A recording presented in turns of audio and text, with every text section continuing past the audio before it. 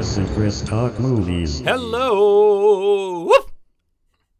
That was exciting. And welcome back to the podcast. My name is Chris Ferry, and as always, my beloved co-host here with me is... It's nice to be beloved. I am Chris Huddleston. And today we are very excited to be talking to you about the 1984 sci-fi thriller, Runaway. It is the future. Mysteriously spreading across an unsuspecting city. Machines trained to serve humans are turning against them. What do you got, Jerry? Model 912 cut up 2 people inside the house. I'm going in. You're going in? We can send a disarm robot in. It'll hit the floater, it'll hit the disarm, and any minute it's going to decide to hit the kid. An ingenious conspiracy has begun. And someone has to stop the madman who started it all. We've got a non-standard chip here. It can turn any domestic computer into a killing machine. Working late at night all by yourself? I just had a few things to finish up. No, big I deal. insist. Let me help you. No. Bug detected. A lot of bugs, Jackie. I thought it was Queen. Luther really wants to keep track of you. Why's that, Jackie? This is a bad guy. He's killed 5 so far. I want him. I'm telling you, I can't go out there. I can't go out!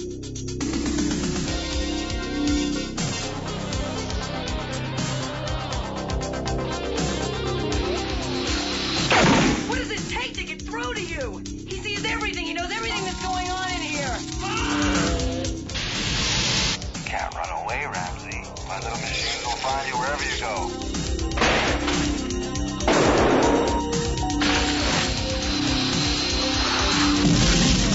You heard of a bullet that has your name on it? This isn't a runaway. This is murder. We're never gonna make it through this one.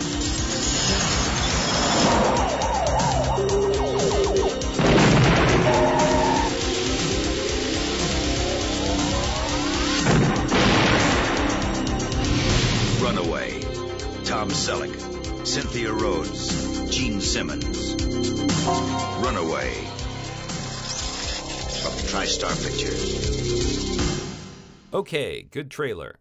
Chris, do you have a synopsis for us? I do. I'm going to just wing it, so I'll try not to ramble too much. As you said, it's a 1984, it's a science fiction action-ish movie, written and directed by Michael Crichton, who's probably most famous as the writer of Jurassic Park, which I had no idea he was involved with this until we watched it. It stars Tom Selleck, Cynthia Rhodes, and Gene Simmons, and it's in the near future of 1984. We're not told by the film exactly when it is, and the only thing that's futuristic about it is there are robots, and they're not humanoid robots. All the robots are basically just boxes with arms, but they work in offices and construction sites, and Tom Selleck has one named, I believe, Lois, in his house that's kind of like a housekeeper.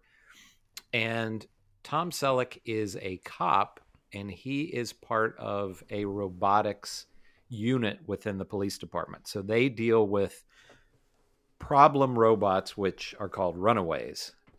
When the film begins, he has a new partner, played by Cynthia Rhodes. I forget what her name is. Her name is Thompson. And early on in the film, he responds to a case where a robot, there's basically a hostage situation in a home where a robot has killed the family, and there's a baby in there that he has to go and rescue. They find out that Gene Simmons is the villain in this film. He is tied to what has gone on with this killing. He's this evil guy who makes his own evil robots. And he has he has a special gun with bullets that he's developed that have circuitry in them that can chase people based on the heat pattern of their bodies. And more or less the rest of the film is Tom Selleck trying to catch this guy. So that's pretty much the gist of it. Yes. As always, we spoil. So, yeah. So tell me. We spoil. I'm going to object to one thing you said, that the only thing futuristic about it is the robots, because there are a couple of other gestures to a vision of the future. Namely, the police force is almost, it felt to me like almost one-to-one male to female. Lots and lots of women on the force. Now they're all wearing knee-length. Yeah, I thought that was funny. Police They have skirts. skirts. Yeah, They're all like it's a so some of the concepts in the film are very forward-moving.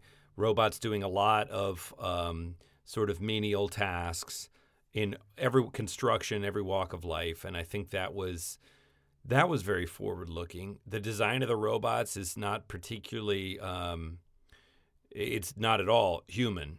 They're not android-looking things. They're just utilitarian, again, mostly boxes with like a sort of a claw or a button or whatever.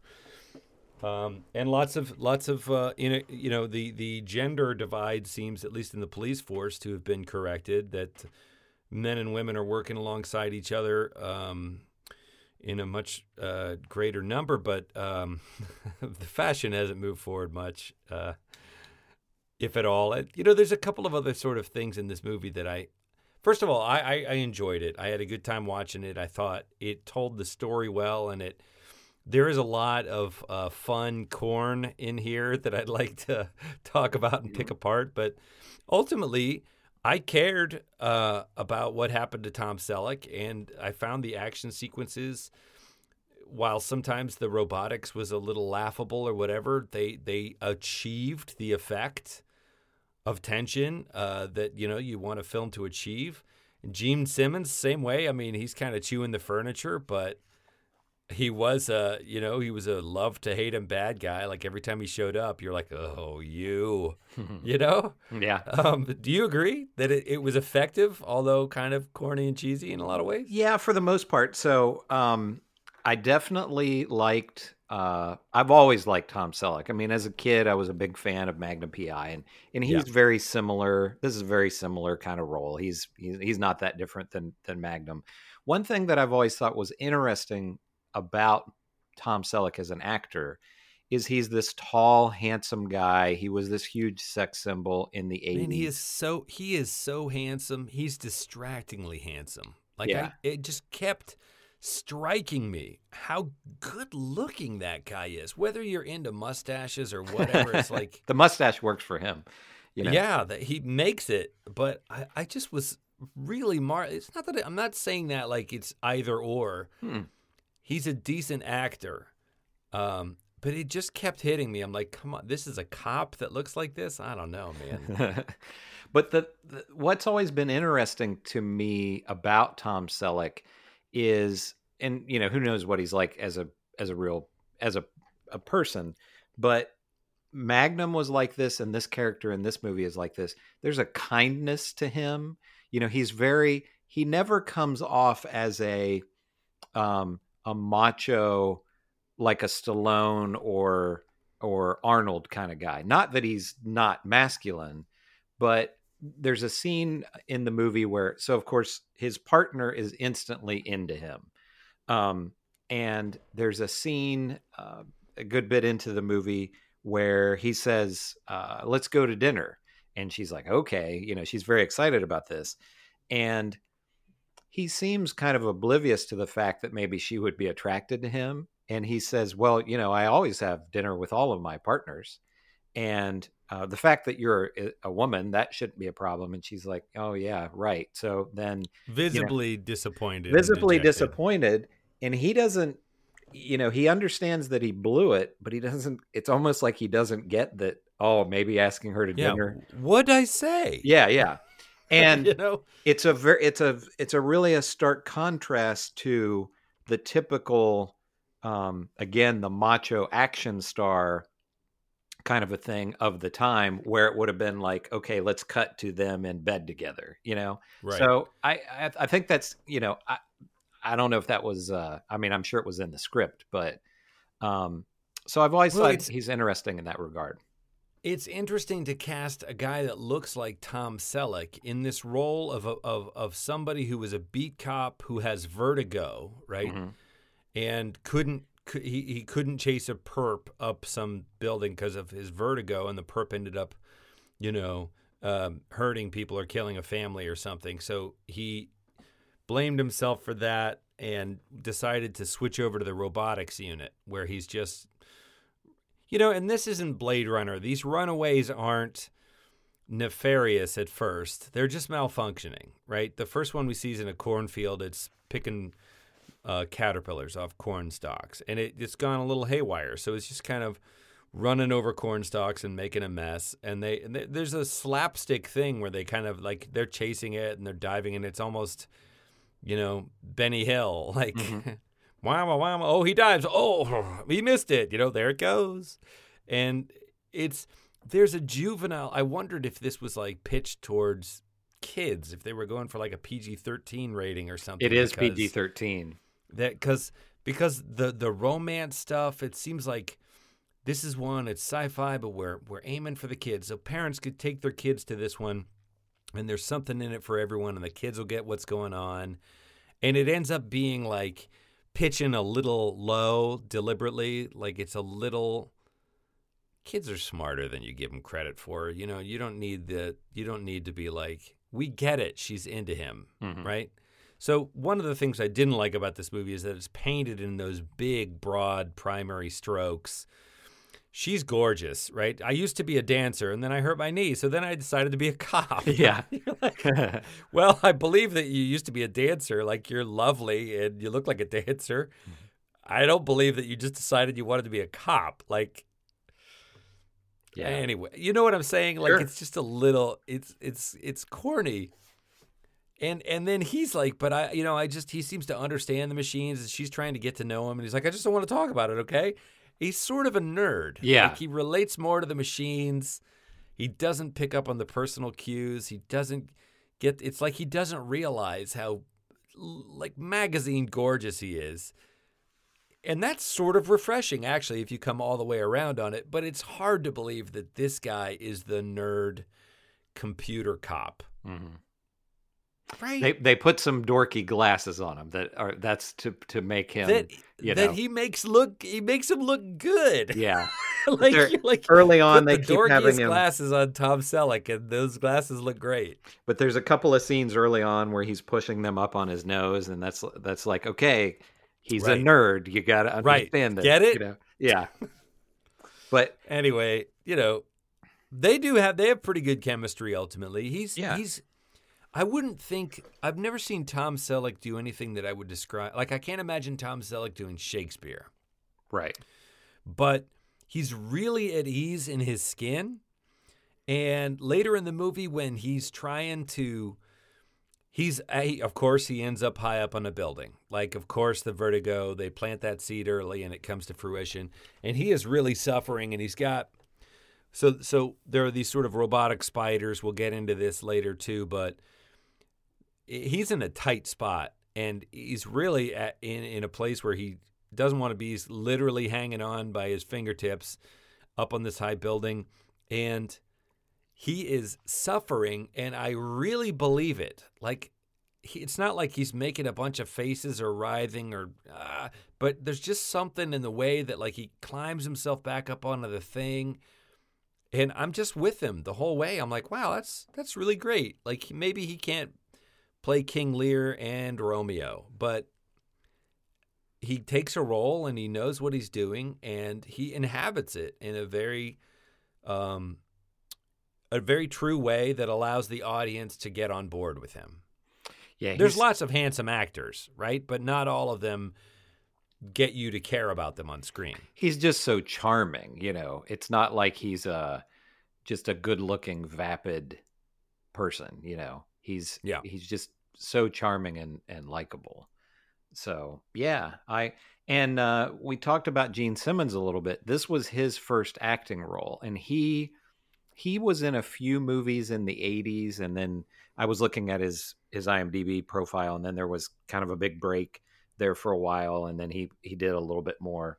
A lot of his credits are just playing himself, but he had several roles like this where he's playing a character, and he's interesting as well. I don't know if it just never really worked out because he wasn't ever in anything really big, or if he just, he dabbled in it for a while, but he wanted to just, stick with his day job of being a big rock star. But he's really good. I mean, I feel, it was surprising. I imagine he's just kind of a jerk. Like, I mean, I think in real life he is, but I mean, Yeah. his delivery of lines and everything was, he did a good job, I felt, and he Yeah, if anything, he's laying it on a little thick, right? Yeah. You know, if you're looking at the naturalism that your lead is doing, then he's the sort of leering bad guy. I mean, Right. from the minute you see him, you're like, he's evil, right? But he does it well. Yeah. It's not super ham bone. And the script is, the script is a little forced. There's many, many, many opportunities where you feel like he has bullets that sort of seek out a target. There's many opportunities he could just kill him, right? He could just shoot the cop. That's such a pain, but he doesn't. And there's like that; those stack up 13 times. He could have killed him, but didn't for reasons, and the reasons are never substantial. He just kills everyone else, right? This is a guy that pulls his big magic gun and just out out of his in pocket public, and everybody's there, and there are cops and around. smokes people, right? Yeah. I mean, he's a complete psychopath. Yeah. And so it's like, why don't you just kill the cop? This is the one guy that seems to be a constant thorn in your side. Just kill him. And it's never really adequately explained why he doesn't do that. And he can hack. At one point, he into takes a anything. hostage, and he's like, you say, he's got the templates or something, which is a baloney, right? So in this computerized whatever, they've got this kind of microfilm thing that is the templates of the chip the guy makes, as though we have robots that will serve us drinks, but we're still storing programs on some kind of physical media, Yeah. And he can hack into anything. He can hack into cameras and robots and everything. Right. But if you don't think about it too hard, the performance and the thing land. He's the sort of omnipresent boogeyman. He's around every corner, and you do love to hate him. Like when he shows up, you're like, oh, it's this guy again. And right down when he dies, which is really corny and really dramatic. You do, it's that 80s thing where it's like, oh, he's dead. No, he's not. Yeah. Oh, yes, he is. Right. But they really step on the gas on that one. Like it's this big screaming thing that makes no sense, but then and they had the standard the police chief who's always mad at Tom Selleck. Right. It's always they have the standard thing with that, So he's the computer nerd and the maverick of the department. Yeah.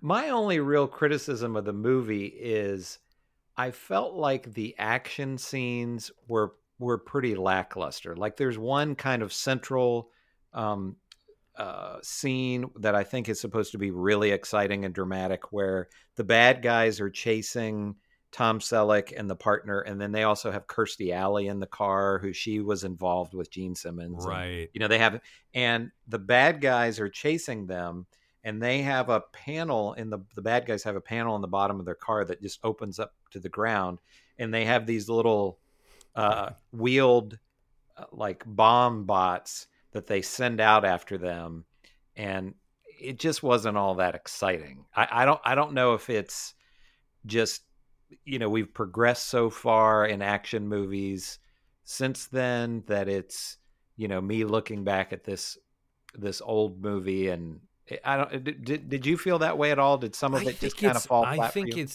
I think that's part of it. Part of it just doesn't stand up. But part of the reason it doesn't stand up is in a world where you have smart bullets, like there is, his colleague is, when they discover this chip in the bullet, right? He's like, it's basically a heat-seeking missile, but it's attuned to a specific person's heat signature. Well, we never see in the movie how that heat signature is programmed. The guy just shoots the gun, and somehow that bullet is supposed to know which heat signature it's supposed to hit. So it's like, right from the top down, if you think about any of this stuff too hard, none of it makes any sense. But in a world where you can shoot a bullet straight up in the air and it is a heat-seeking missile for a specific target, why do you have these little rover highway things? Like, it's just shoot them with the magic bullets. Like, why do you have other weapons? The magic bullets don't work on a highway.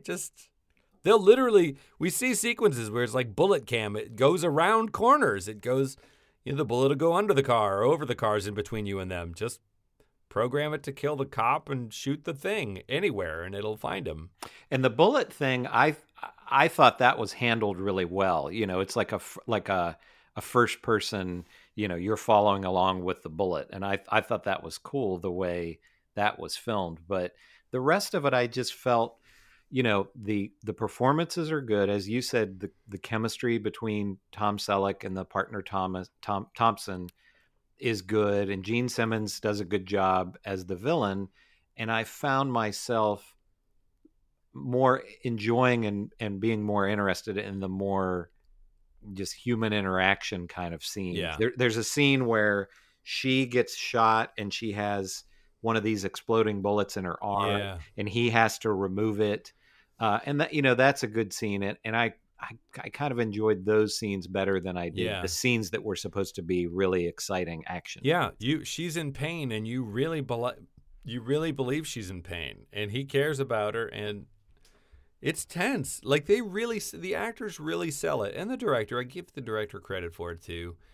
I think the script itself is this sort of concept thriller thing. And what's a little bit offensive about the script is like, oh, no one's going to think about this too hard. But you and I, we've seen enough good science fiction that is thought through. That you're like, well, I do. I think about it. If it's too stupid, it takes me out of the movie. But then the actors really do everything they can to because at the end of the day, you don't watch the movie for scientific concepts. You watch the movie because you want to see the story of human beings overcoming adversity and finding love. And right, you watch the movie because of the people in the movie and the story that's telling. And then all the scientific concept stuff is just really cool set pieces, right, and circumstances. And I love science fiction, but this is a better action movie than it is a science fiction movie. Yeah, there's not a lot of science fiction to it. Well, despite Michael Crichton,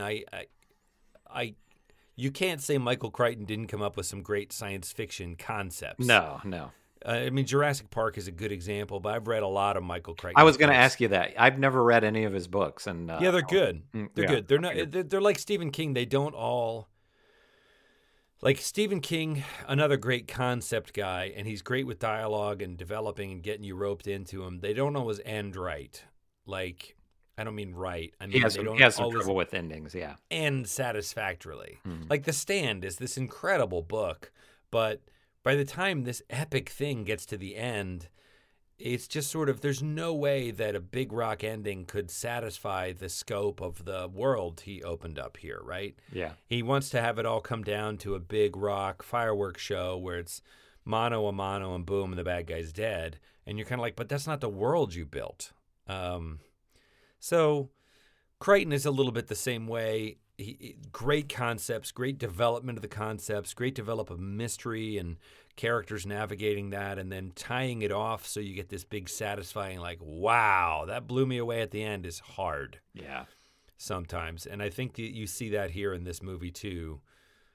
Like Jurassic Park, I don't remember really how any of them ended, but I remember a lot of the first and second acts of those movies, particularly the discovery acts where it's people in a place, and then they discover something weird's going on, and then this moment of like, oh my God, it's blah, blah, blah, And that he is super effective at that, of making sticky concepts that are cinematic concepts and that really get you into the world. And then sometimes, there's a great, big, satisfying ending too, but not always. Yeah, yeah.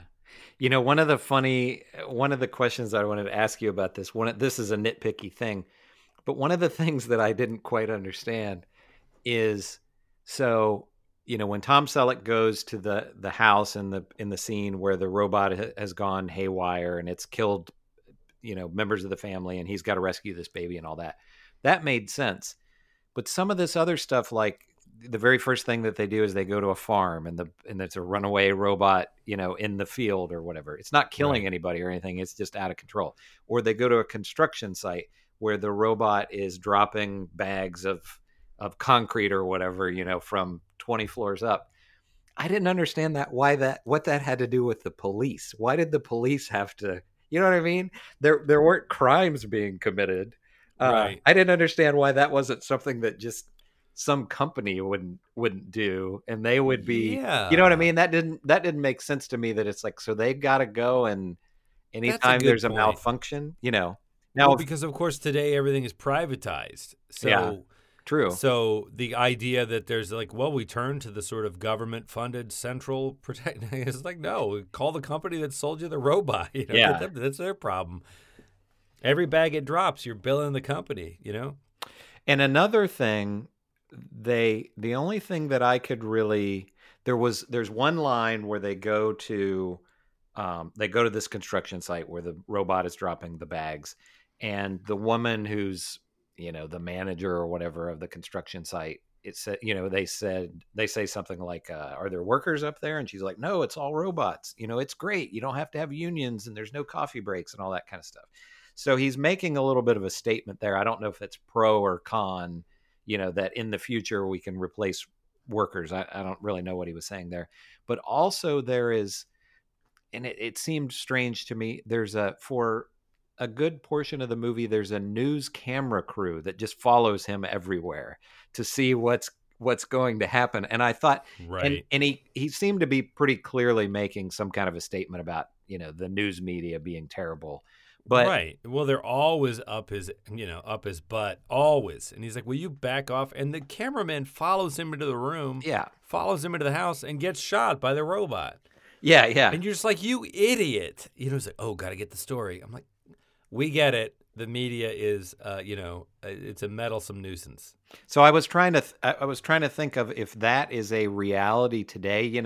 Are cops or detectives in L.A. or New York like constantly being followed by the media? I mean, the media is going to show up if there's a murder or something like that, but I don't think they're following them around like waiting for something to happen. Well, don't you feel like the script has changed a little bit in 2021? I mean, now with cops wearing body cams and stuff, the narrative is sort of like, don't we want to see, we find out that an African-American boy was shot.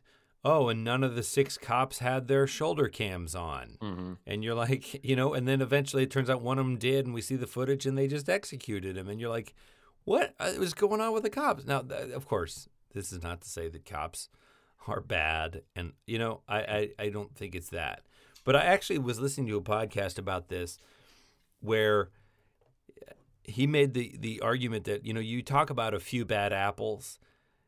He said that the whole phrase is a few bad apples spoils the bunch. So you have to weed out those few bad apples. You can't just be like, oh, well, few bad apples, right? Mm-hmm. And I think so the narrative of, oh, it's the meddlesome media trying to get their nose in everything to sell ratings that are causing the problem has flipped a little bit to, wow, we have no idea what's really going on out there where the rubber meets the road, and we need to get some visibility into this. Yeah. Like journalism accepting certain partisan news sources, the idea that you've got someone on the ground, there's a nobility to it again.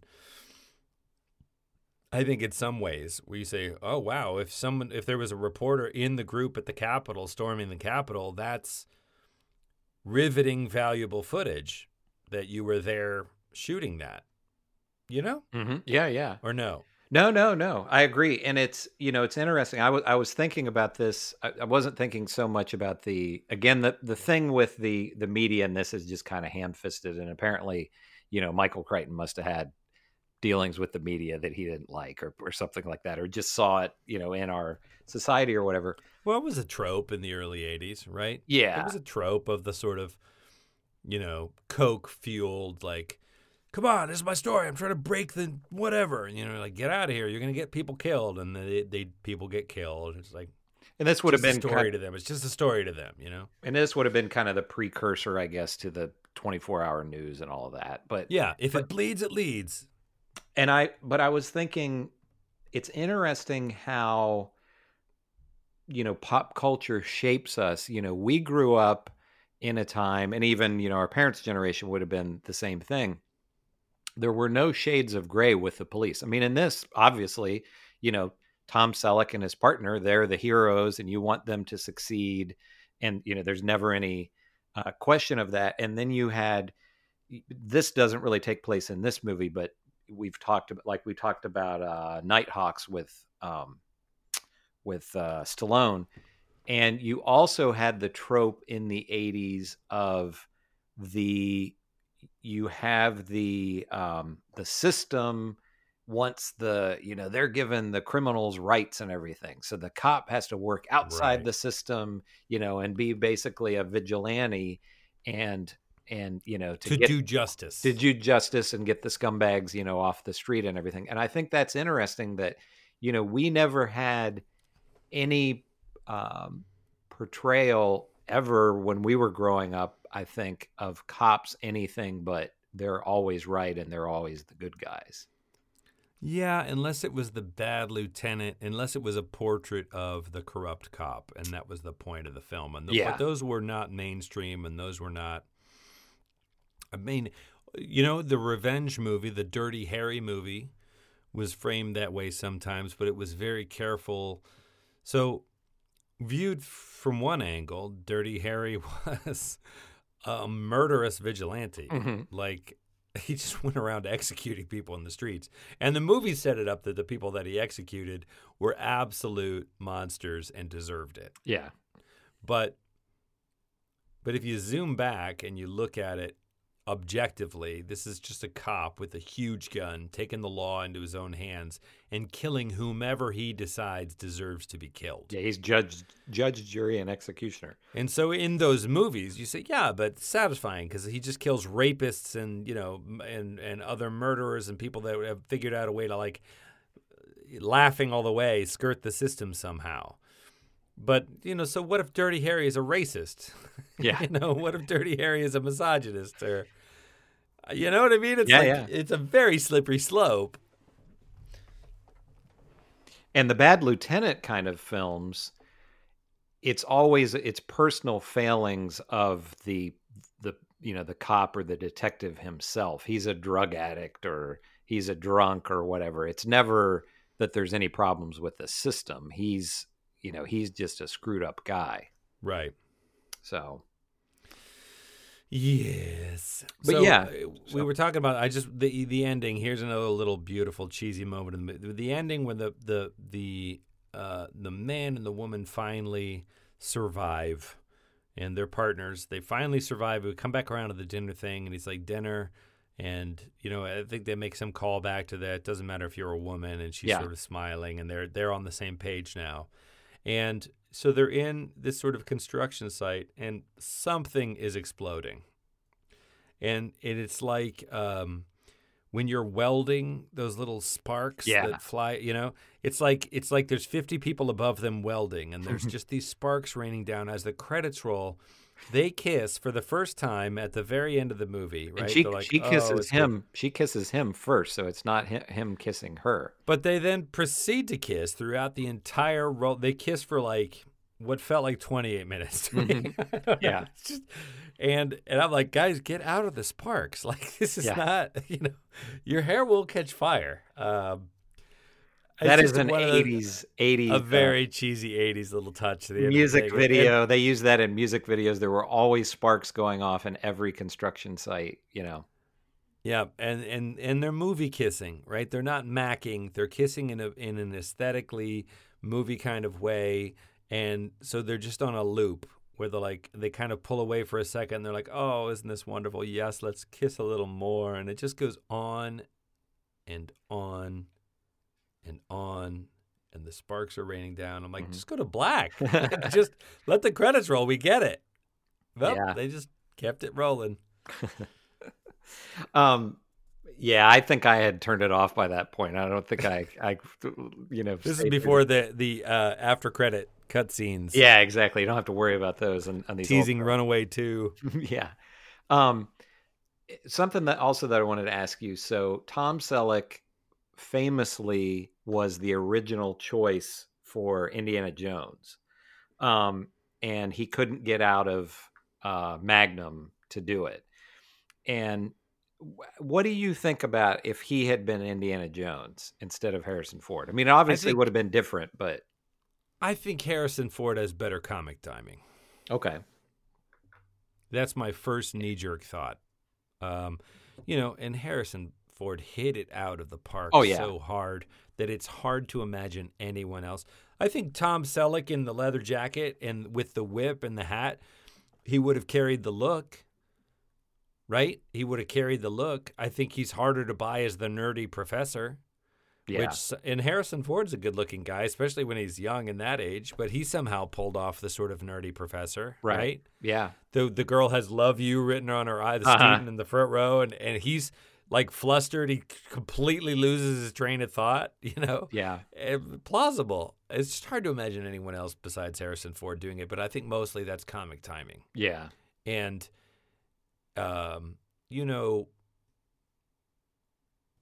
Tom Selleck hits his marks, but I think part of what makes the Indiana Jones trilogy, the whole property, so long-lasting is the combination of genuine comic book, adventure comics thrills and the comedy. Yeah. So it's the adventure and the comedy that makes it a family thing. Like there's a Nazi gets chewed up by a propeller and people's face melt. Like it's not 13, 14, 15. It's not 8, 9, 10 stuff, Mm-hmm. But the sweetness and the comedy really leavens it and makes it a family property. I just, and you and I saw that we were in the Star Wars years. Oh, yeah. It's got a magical place in my heart. Like, sure. I love me some Indiana Jones. And they still hold up. I mean, I love those movies. Yeah, they still hold up. And I love Harrison Ford. Tom Selleck could have done it, and I think it would have been, it probably still would have been a massive franchise. It would have been fun to see Spielberg direct Tom Selleck. Mm-hmm. Because I think he would have squeezed some more out of him. Yeah. And I don't think here he's very challenged by the director. I think what we see on screen is an actor doing his due diligence and his work, and maybe they go back for another couple of takes being like, well, one more where you're more confused or whatever. But I don't really – Spielberg doesn't – Spielberg gets in there and rolls up his sleeves and he's like, okay, now – so talk to me about this. He puts everybody on hold, and he's like, "Okay, let's go there together. Let's paint the picture. Let's be in this world together, and see if we can't go a little deeper, a little further into the corner. What do you, And he gets that out of his actors, and that's part of the reason why Spielberg's movies are so engaging. Oh yeah, look what he gets out of kids. E.T. I mean. E.T. You brought up something. I don't want to get it too far afield of what we're talking about, but you brought up something that's one of my kind of movie tropes for me. Is you talked about with the Indiana Jones movies, there's this combination of action and comedy.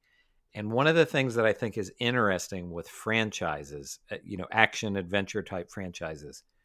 So you look at Raiders of the Lost Ark. It's a serious movie with some jokes in it. And then you get to the third movie with him and Sean Connery, and it's just a comedy at that point. The Lethal Weapon series is the same way. First Lethal Weapon, really serious movie. He's suicidal and everything, and it has some jokes in it. You get to the third movie, and they've got Joe Pesci in it, and they're just cracking jokes the whole time. I think that's a funny thing that Hollywood does, that franchises like that, they always get more comedic as they go along. I guess it's like as you're more used to the characters, people are, I guess, more interested in just the interaction between them than they are the action and everything. But that's interesting. That's a trope that they've done in a bunch of series. And I feel there must be data to support that. There must be data because none of that is accidental, right?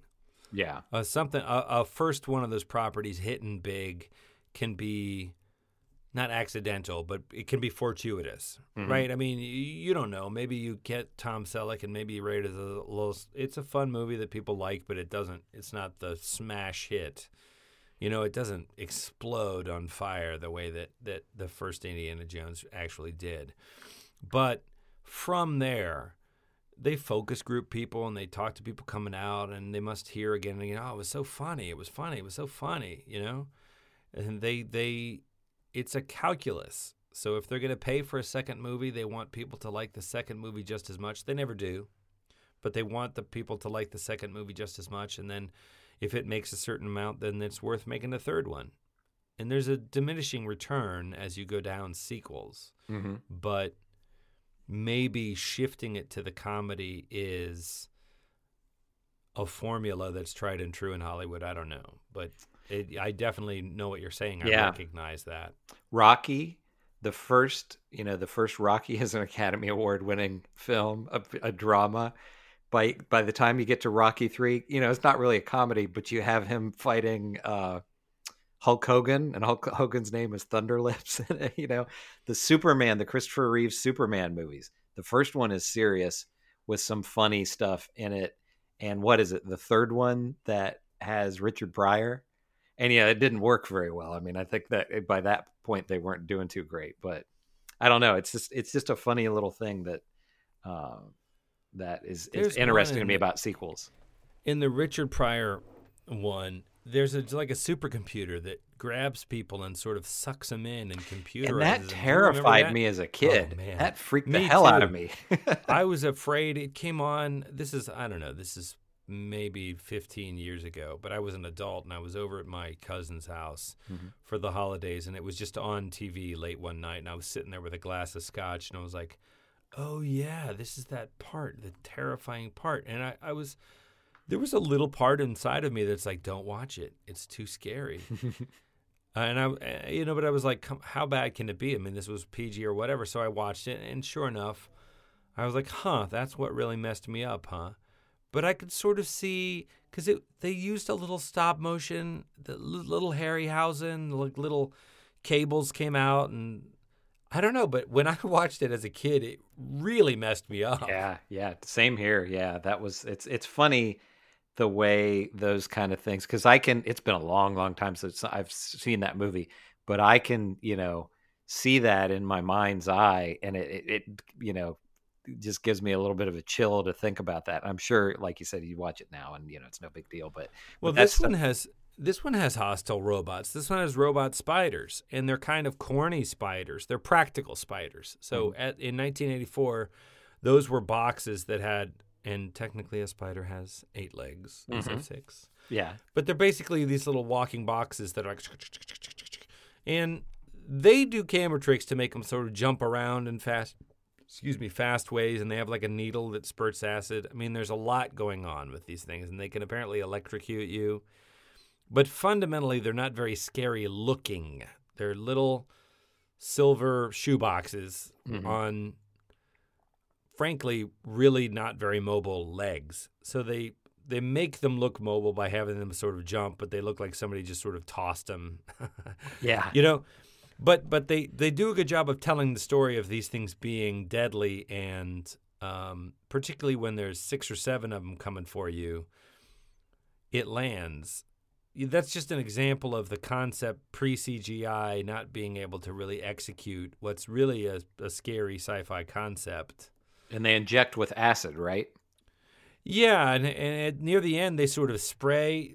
They can't quite reach him through the bars of this elevator cage, so they sort of spray him, and he's got these big black acid burns on either side of his face from where they were trying to get at him, and he looks pretty messed up by the end of it. Oh, yeah. Yeah, I guess overall, my thoughts are this isn't a bad movie. The trailer, we watched the trailer leading up to this, and I had seen this way back originally at the time, that it first came out for rental, and remembered almost nothing about it. I remembered the bullets that could go around corners and everything, but that was about it. And the trailer makes it seem a lot cornier than what it is. It's not a bad movie. It's fine. It's I wasn't upset that I watched it or anything. And this is one that it probably wasn't a big enough hit for this, but this is something that could be remade and be pretty cool. There's a really good shell of a story there that with this could benefit from today's effects, I think. Yeah, I agree with you. I think that the concept was ahead of its time in 1984. of sentient robots, and of course with movies like Will Smith's I, Robot and other things, the idea of robots going bad. Oh, they're made to help us. Oh no, they're bad. Is actually tired at this point. Mm-hmm. But if you really had a world of perfectly, and of course I think we'd have driving cars and stuff, like you'd really have to update it. But where life was actually a lot better because of robots. Like things are great. They're not evil guys. They're awesome. Like this is great. And then you've got somebody somehow, and you have a whole scene where it's like, oh, look at this. There's a chip or there's some code in here that's turning it into a weapon. And you're like, but how? Like that's impossible, because of reasons, sci-fi reasons that, that shouldn't even be possible. I think you could get to the same kind of plot line where somehow somebody has sort of weaponized what previously was kind of unweaponizable in a world where we establish where people aren't afraid of robots. People love the robots because it means they have to work less. Yeah. Yeah, definitely. And it's funny too that, another thing that I was struck with watching this, and not in a funny way, but that I'm sure that Michael Crichton, when he wrote this and when the movie was made, he probably thought, because it wasn't like he was predicting things, but there were things that I noticed in this, like when they go into the home where the robot has gone haywire and is killing the people. I forget what they call it, but they send a drone in. Right. And I don't know when did drones exist in any way at all at this time? I mean, would even like the military have had them? I don't remember. But it definitely would have seemed very futuristic at the time. Oh, wow, Yes. this flying thing with a camera on it. Yes. And now that exists. And there's also a scene where it's a very quick cut of Tom Selleck has a son, and he comes Right. home and the kid's in bed and he has essentially an iPad, which Star Trek did that and everything. So it's not like that's something, that he was really predicting the future. But I'm sure Michael Crichton thought, oh, by 2021, everybody's going to have a robot in their house. You're not going to have to cook or clean or do housework or anything because your robot Right. will do it, Right. And in a way, it's one of those things where it's kind of disappointing because we would have thought at this time, oh, yeah, 2021, things are going to be crazy. It's going to be flying cars and everything, and so you wonder how far in the future, because you could make a movie right now and the idea of everybody having a robot in their home and robots do the construction work and everything is still seems pretty far away from our reality right now. Well, that's one of the things I love so much about Blade Runner is it envisions a future in which the robot slaves we make aren't mechanical, right? They're the same biological material that you and I are. They're just designed and grown in vats, right? And we teach them, we train, we program them to believe that, to understand that they're different, that they don't have a soul, right? We use things like religion as tools to control them, but they are superior to us. We build in a limited lifespan and stuff like that. But we actually build better versions of ourselves to subvert. And I think that is such a meaty, delicious concept to explore in science fiction, that the idea of a C-3PO that does your thing, that's an object, because in Blade Runner, both of the movies, there are people that hate the replicants, hate them just because they're replicants. Yeah.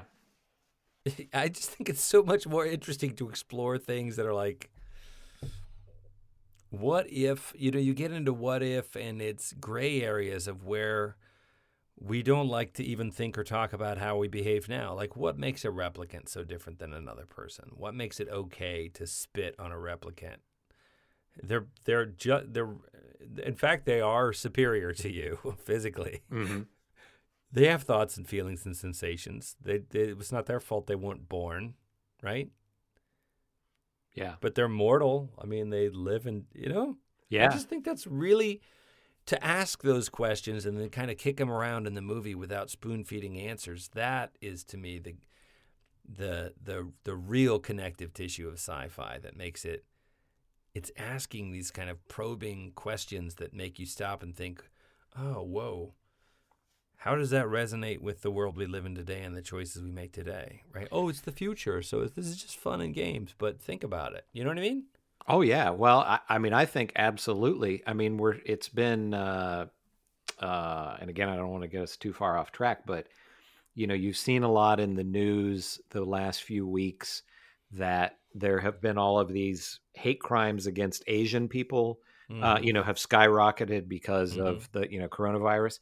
So I think absolutely, if we would ever have something like Blade Runner, where we would have something along the lines of replicants, there would be people that would be totally against them and look at them as some kind of an abomination, Yeah. I think there would be all kinds of discrimination, or people that wouldn't want anything to do with that. For sure, Yeah. Well, we're almost at time. Okay. So we have decided on our next film. We're going to do Doppelganger. And this one is for.